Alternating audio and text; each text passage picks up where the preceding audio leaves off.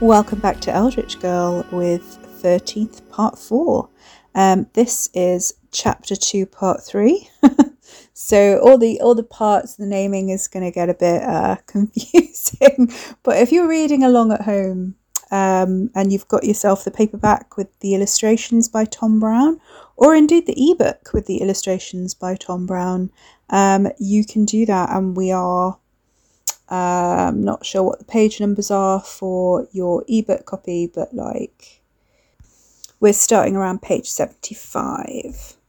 This is quite fun. I really enjoy writing Fairwood from a range of perspectives and different people's points of view. So this is Katie's first look at inside Fairwood House. So this is kind of from a 17-year-old angry Eldritch Horrors perspective who does not appreciate gothic piles at all.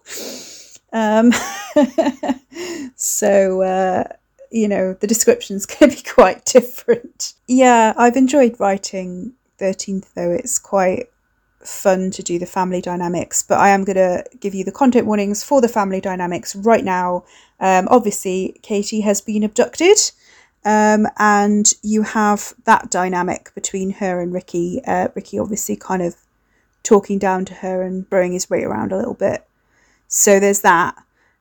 Katie also has some mild suicide ideation, is very clearly depressed, and you've got the self-harm tendencies as well coming through in her point of view and the way that she acts and thinks. So yeah, so just be careful with that. That's kind of all there is in this section. There's a bit of threatened violence, but there's nothing dramatic. Okay, so enjoy 13th part 4. Chapter 2 part 3, 11th of January. The ceiling was unfamiliar, the wrong shade of beige, and minus the cracks. The light shade was stained glass, casting soft colours across the plaster, not wicker bars casting their caged shadows over the room. Katie sat up. The bed wasn't hers either. Too small, too hard. A camp bed. She jerked fully alert, instinctively hunting for her phone. Her handbag was nowhere she could see. The only furniture in the room was the bed she was lying on, covered in cheap white sheets and an itchy wool blanket. She threw them off. Her purple suitcase was nowhere to be seen either. Katie swung her legs out of bed, although she could barely feel them, bare feet hitting the floorboards too hard with a numbed thump. Standing took 3 tries. She slapped her arms and thighs, trying to get the feeling back into them. At least she was still fully clothed. She was in an empty bedroom, floorboards waxed and clean, heavy brown curtains in the window. There was nothing under the bed, nothing on the shelves, no cupboards to check, no wardrobe, nada. Chalk lines were palely visible on the bare boards, as if someone had let a child scribble on the floor and not cleaned up properly. Where the hell am I? Katie stumbled to the window, knees buckling but getting stronger, and leaned on the windowsill. She was on the 2nd or maybe 3rd floor of a building that faced a wide, long lawn, ringed around by a high stone wall, wrought iron gates at the end of a gravel driveway leading to a familiar country lane. Fields stretched beyond, a melancholy wintry slash of colour below the cold grey sky. The planted woodland they called the Chase lay off to the left. She tried to swallow and realised how dry her mouth had become, how thirsty she was. This could only be one place, and that was impossible. Katie closed her eyes, blinking slowly, trying to figure it out. Had Ricky brought her there? 60 years or more ago, a witch had cursed Fairwood House, the old manor local people called the Crows, effectively banning all of Katie's bloodkin from setting foot there. Family legend had it that the house itself had to decide to let you in, that it lured people like a mythical wood and stone siren. That sounded made up to Katie, because buildings were just buildings, but she wasn't 100%. Gran had told her the blood magic spell had been cast out of spite because there was something powerful in the house that the family needed, and they had had to make do with lesser shrines ever since. The curse still held for everyone except Ricky. None of the others could set foot on the grounds or so much as touch the gates. She'd heard from her mother that some of them had tried. They said it was because he'd ascended, that he was a god now. Katie didn't really know what they meant by that. She hadn't been going to the family gathering since Gran died, and he hadn't seemed any different than usual at the train station. Katie tried to open the window, but it wouldn't budge, and there was nothing to smash it with. Besides, it looked like she was pretty high up. Her head swam, fuzzy with dehydration at the after effects of Ricky's bites. She didn't want to lift her top, examine her skin. She didn't want to roll up her sleeves and see the shape of his suckers. She wanted to jump into a scalding shower and scrub her skin off. Katie stumbled to the door, blinking. She expected it to be locked, but it opened almost as soon as she touched the handle. She flexed her hand to get some feeling back and stepped into a long, carpeted corridor. At least this wasn't Ricky's shitty little cottage in the woods, where his creepy parents lurked behind the dusty windows like something out of a horror film. Her mother's sister freaked her out with her heavy black dresses and sibilant voice, and that weird little giggle like a deranged child. "How do I get out of here?" she whispered to herself. A breath of air blew through the corridor that almost sounded like a word. It thrilled her muscles into action, and she stumbled down the carpet towards the stairs. Her cousin's voice from a room on her left brought her up short. "Come on, love, don't be like that." Katie jumped away from his voice, but the door to the room was closed. She stared the keyhole down, poised to run, but then she heard, "No, I never said that," from the other side, and relaxed. He wasn't talking to her, wasn't all-seeing, all-knowing. She dropped into a crouch, creeping up to the keyhole, one for a large, old-fashioned type of key, and squinted through it. She glimpsed a bedroom, comfortably kitted out with a double bed and peacock wallpaper. Her eyes watered, trying to focus. She thought she could almost hear someone speaking to him, but she couldn't make it out. Ricky was topless, in different trousers to the night before, and pacing. She couldn't see his face. His abdominals and obliques were like something from an anatomy diagram, and it looked like he'd never missed an arm day, but Katie had seen lads at the gym like that, and not one of them did cardio. Cole Morgan, in her class for biology, could crack nuts with his biceps and got out of breath running up the stairs. If Ricky wasn't anticipating it, she just had to outrun him. He paced out of sight, giving her a clear view of the double bed with its sunny yellow counterpane. On the bed, opposite the door, she saw a handbag strap. Her handbag strap. Shit. He had her phone. Ricky lowered his voice, and Katie strained to hear what he was saying. His accent had broadened, something Grans had done whenever she got animated. In his case, he sounded more embarrassed, as if he were being told off. She wished she could hear the other side of the conversation. "Yeah, well, I didn't though, did I? And I said it would be for a little while, but I never said—" Katie thought she could hear a whisper, but both his arms were by his sides. Speaker? Headphones? What about the house's owner? Where was she? She gave up squinting and pressed her ear to the keyhole instead. Who else knew he'd taken her from the station? If it was going to be a long argument, she could chance it, make a run for it now, see if the front door was unlocked, or if not, find a key.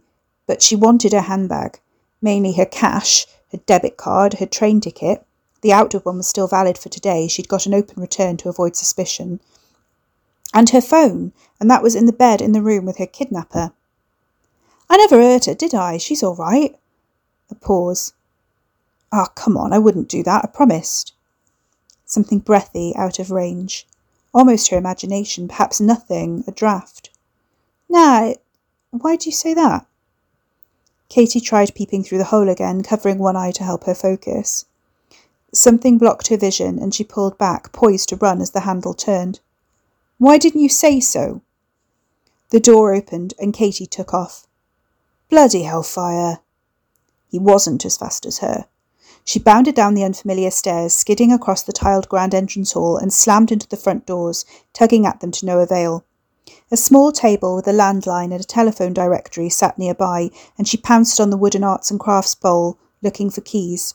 Ricky sauntered down and took a seat on the stairs, watching her. "She won't let you out, even if you get the keys." Katie found a keyring and tried one in the lock. It wouldn't turn. She tried forcing it, rattling the handle as she fought to deepen her panting breaths, chest on fire. "Easy, don't snap it, she'll—" Katie fumbled the keys and dropped them. In desperation, she struck the door, kicking and pounding the oak. Ricky bounded up and launched himself at her at a frightening turn of speed, grabbing her around the middle and throwing her backwards. Katie righted herself before she fell over and sped through the nearest door. She put a two-seater sofa between them as her cousin followed her in, blocking her escape back into the hall. "Don't do that," he warned. "Don't kick the door, that's rude. Don't you ever do that again." Katie tensed, looking for something that could do real damage, and spotted the poker by the fireplace. She grabbed it, knocking over the paraphernalia around the grate. "I'll smash the window, I swear to Grandad. Come near me and I'll smash your fucking face in." Ricky stopped, staring. "Let's not smash anything, all right? My face, fine, but..." He sighed. "Look, I didn't hurt you. Let's calm down and start again, all right?" "What? No, you kidnapped me." She took a two-handed grip on the poker. Ricky rubbed his forehead. He looked at her, frowning, and in the grey daylight she saw the shadows of heavy bruised bags under his eyes, how his cheeks sank in, how haggard and tired he looked. Had he always looked that way? She couldn't remember the last time she'd seen him or properly looked at his face under the hood he always wore. He was still topless, and it wasn't only muscles standing out under his skin. There were ribs too, the stark lines of his collarbones, and livid red stretch marks around his hips and over his belly that looked painfully fresh. Veins stood out on his sinewy arms, but it was what came out of the back of his head that she was more concerned about. Tendrils were snaking out of whatever the hell he had back there, and they writhed around his head in anxious knots. Her grip tightened on the brass along with a flutter of hope. He was ill or something. Good. "Can we just..." He huffed a sigh, raising his hands, and fixed his stare on a point a little to the right of her shoulder. "It's all right, I ain't going to do nothing. Maybe you were right. You happy now?" "Right about what?" Katie asked, shifting her weight. "Wasn't talking to you." Ricky gave a slight shake of his head, but Katie resisted the urge to look behind her. The hairs pricked up on the back of her neck. "If you don't let me go, I will break the window, but I'm leaving." Katie licked her lips. He was nuts. She couldn't swear she'd heard another voice in the bedroom with him. Maybe he talked to himself. What was the curse supposed to do again? It was meant to repel them, keep them out. What if it scrambled your brain like a magnet on a laptop? If she stayed here, would it get her too? "And I want my stuff back." "Yeah, I got your suitcase." He jerked his head. "In the kitchen." Katie realised she'd have to pass him to find it. She shook her head. "You get it. And my handbag. Bring them in here." "What for? You ain't actually going anywhere. I can't have you ringing anyone. Not yet. You do know they're watching you. You wouldn't last 5 minutes in London. I told them to leave you alone, but I wouldn't trust Uncle Marcus further than I could throw the town hall." Katie swallowed. "Wes is going to be worried. He'll report me missing, and he'll protect me, he promised." Ricky scoffed. "Wes won't do shit. I bet he's called the police already." Ricky raised his eyebrows. "I bet he hasn't even called you." His lack of faith in her big brother stung. She tried to swing the poker at the space between them, but it didn't budge. Her shoulder wrenched, the brass twisting under her palms, but it wouldn't move. Something was keeping it in place, something over her right shoulder. The wall shimmered in her peripheral vision. She snapped her head around to look, but it was a trick of the light. The wall was firm and flat. Katie dropped the poker. She turned slowly back to face Cousin Ricky, and her heart lurched. He was much closer than before, and he was grinning. She hadn't heard him move. Fear webbed across her throat in a tight, hot, nauseous corset. Katie broke eye contact and darted a frantic look around the floor, but the poker wasn't where she dropped it. It had rolled closer to the fireplace, muffled by the rug. She made a grab for it, but Ricky pounced. She yelped as his weight cannoned into her, pinning her arms to her sides. The tussle was brief. Katie didn't have a hope in hell of getting him off, and he threw her onto the sofa with almost enough force to tip it backwards. Half buried in the cushions, rubbing at the studs of pain where his fingers had dug in, she glared at him. "What the fuck?" Ricky glared at her. "Yeah, I could ask you the same thing. I told you this is for your own good. Calm the fuck down." "How did you do that?" Katie demanded. The poker thing, how did you do that? Why wouldn't it move?" Ricky seemed to find this funny. "Told you," he said, not looking at her, but rather at a spot somewhere to the left of her head. "She almost asks as many questions as you." Katie spun around, but he was literally talking to the wall. "Who's the ghost?" she demanded, taking a leap into the obvious. It came out as a croak, and the flush of fear and frustration burned as far as her ears. "Where's the owner? Doesn't some woman own this place?" She had a vague recollection of that. Gran had invited the woman over for tea once, and Rachel had worked with her in Superprice on weekends, but after about a month the woman had stopped turning up to work. Everyone assumed she'd quit. Ricky giggled. She's around. He levered himself down into a cross-legged position on the rug, pressing his knees down to the floor in a stretch. Bloody hell, I'm getting too old for this crap. Katie folded her arms, the sofa cushions a welcome comfort, although she was loath to admit it. Tight-lipped, she channeled all her frustration into a glare. Around? What do you mean, around? She's dead, ain't she? She ain't a ghost, and I didn't kill her, if that's what you're thinking. Ricky arched his back, and Katie winced as his spine cracked. The tendrils had retreated, sucked back somewhere into the depths of his body, although where they went was another matter. There wasn't enough room in there for those things and his organs, surely. Katie pictured the coils slithering around his ribs, wriggling between the folds of his intestines. She forced a dry swallow and nearly choked on it. Look, he said without rancour, I don't mind you running away. I ain't cross with you. I'm not your enemy, Catherine. I'm trying to help, matter of fact. I could have told you the omens say you leaving is all bad. He raised an eyebrow, tilting his neck to one side, then the other. That vote, that wasn't my idea. Not the vote. She'd been deliberately not thinking about that. She hugged herself, pushing her fingers through the holes in her ruined jumper. Her cheek was sore, but she chewed it anyway, nipping skin away and tasting blood. It was close, he said, as if that was a good thing. I can tell you who was on your side if you want to know. Katie shook her head, queasiness catching her off guard. She pressed her arms into her stomach, digging her nails through a hole in her sleeve and deep into her own skin. Sure? He seemed surprised. Some of them were pretty pissed off the vote even got called. They don't all want you dead. They're quite keen on the idea of you killing off a few they don't like, settle some scores for 'em. Katie found her voice. Can we not talk about this? Can you just shut up, please?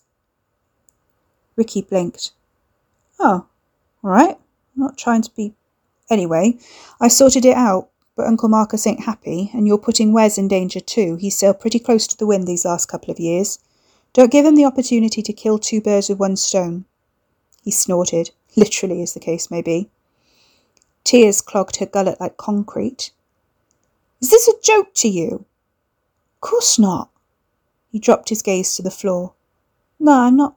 I didn't mean it like that. I'm trying to help, believe it or not, and you won't listen, so... He shrugged, glancing up, and she'd never seen him, or anyone, look so haggard and helpless. I offered you help before, remember, and you turned me down, so... She cleared her throat. What, so you thought you kidnapped me? Abduct. His lips twitched. Kidnaps for profit. This is abduction. Katie wasn't in the mood for pedantry. Whatever. I need you to stay around for a bit, that's all. It's for your own good. I know you turned down my offer last time. I know Gran told you to, but I don't think you understood me proper. There was none else but mentoring I was offering. Think of this as your second chance, all right? She rolled her eyes. I knew what you were offering. I didn't want it. She hadn't fancied being his disciple at 15, and she sure as hell didn't want to be his disciple now either. Do I get a choice? Not really, no. He gave her a tired glance up and down, and she hugged the cushion tighter. But there's two ways this can go, yeah? One, you see sense we do it my way, and you get the run of the house, the grounds, whatever you want. Go see your friends, do whatever, but don't go to London. Stay here, where I can keep an eye on you. He shifted his weight. I can teach you how to, change. Properly. Ascend, Teach you how to control it. Then you can bugger off, do what you want, go to university like you want to. It's your life. I may have one thing I'd like you to do for me, after, if you were feeling like you owed me, if your life's worth something to you. He shrugged as if his generosity was no big deal, and she narrowed her eyes. There it was. He wanted something. Not a big thing, he said, as if to reassure her. I'll tell you about it later if you want to unpack and get yourself sorted. What's the other way? Katie interrupted him. Ricky stopped, train of thought broken. What? You said there's two ways we can do this. What's the other way? He stared at her. Come on. You're 17 anyway, you're still a bloody minor, and Wesley should know bloody better than to agree to this bullshit. He levered himself off the rug, nostrils flared. The ceiling creaked and he shifted on the spot as if the sound had reined him in. He continued softer but cockier.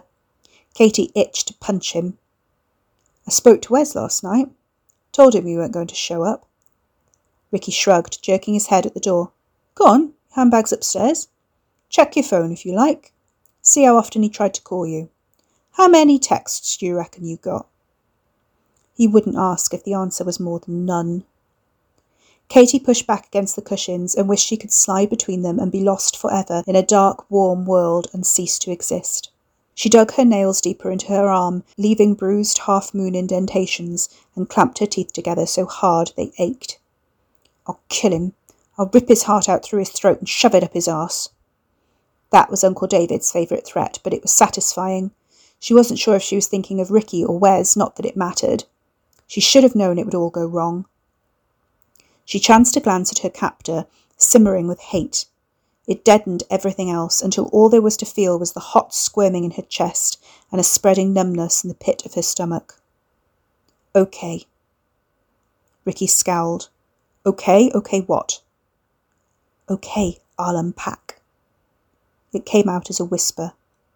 Weak, spineless, stupid. Her cousin nodded, satisfied. Good girl. Katie dug her nails into the old scratches on her forearms so deep they drew blood. Pain shocked her, gave her a release, enough to twitch her lips into a cold mask of obedience. I'll take my stuff upstairs. Yeah, let me show you. He led the way, a spring in his step as he headed for the door, and Katie hated him in that moment more than she had ever hated anyone before. Don't you worry, he said over his shoulder as she grudgingly pulled herself up to follow. You won't be here for long.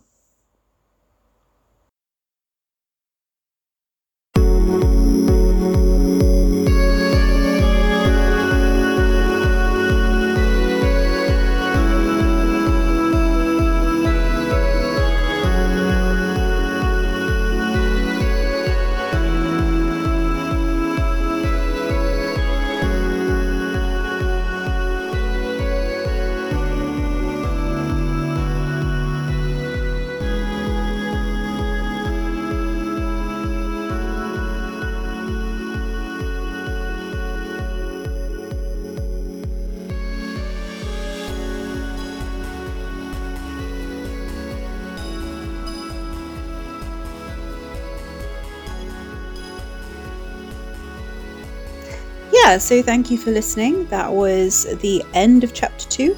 Next week we'll go on to chapter 3, Dangerous Liaisons, which, as you can imagine, is a Wes heavy chapter. Did you know that I have Ko-fi memberships active now? So I have 2 tiers. That's the Eldritch Seekers tier at £3 per month. And for that you get Discord access to my Discord server with all the private channels as well as the public channels enabled. You get exclusive content and you also get access to links like free beta audiobooks, beta reads, that kind of thing. So you get a lot of exclusive stuff. If you want to join at the Eldritch Family tier, which is the next one up and £5 per month, that one also includes handwritten postcards and merchandise that gets sent to you by me. Also signed book plates for any books of mine that you have. And you also get postcards from Fairwood House, some of which are written in characters. So if that's the kind of thing you like, there are very limited spots for that. But otherwise, you can just leave a tip as a one-off in the jar as well, and that's perfectly fine and appreciated. Anything would be great. Thank you very much for supporting me and for supporting the podcast and for supporting my writing. I really, really appreciate it. You can also look at my Ko-fi shop and buy all the ebooks through me, and I get all the royalties instead of just a percentage. So check that out. If there's anything of mine you don't have that you fancy, especially the short stories, which are 99p or 1.99, it'd be really appreciated if you bought them direct from me that way. So the downloads are available as EPUBs and Mobi files, so they're compatible with all e-readers and your Kindle as well. Thank you very much. Hope to see you again soon. Bye now.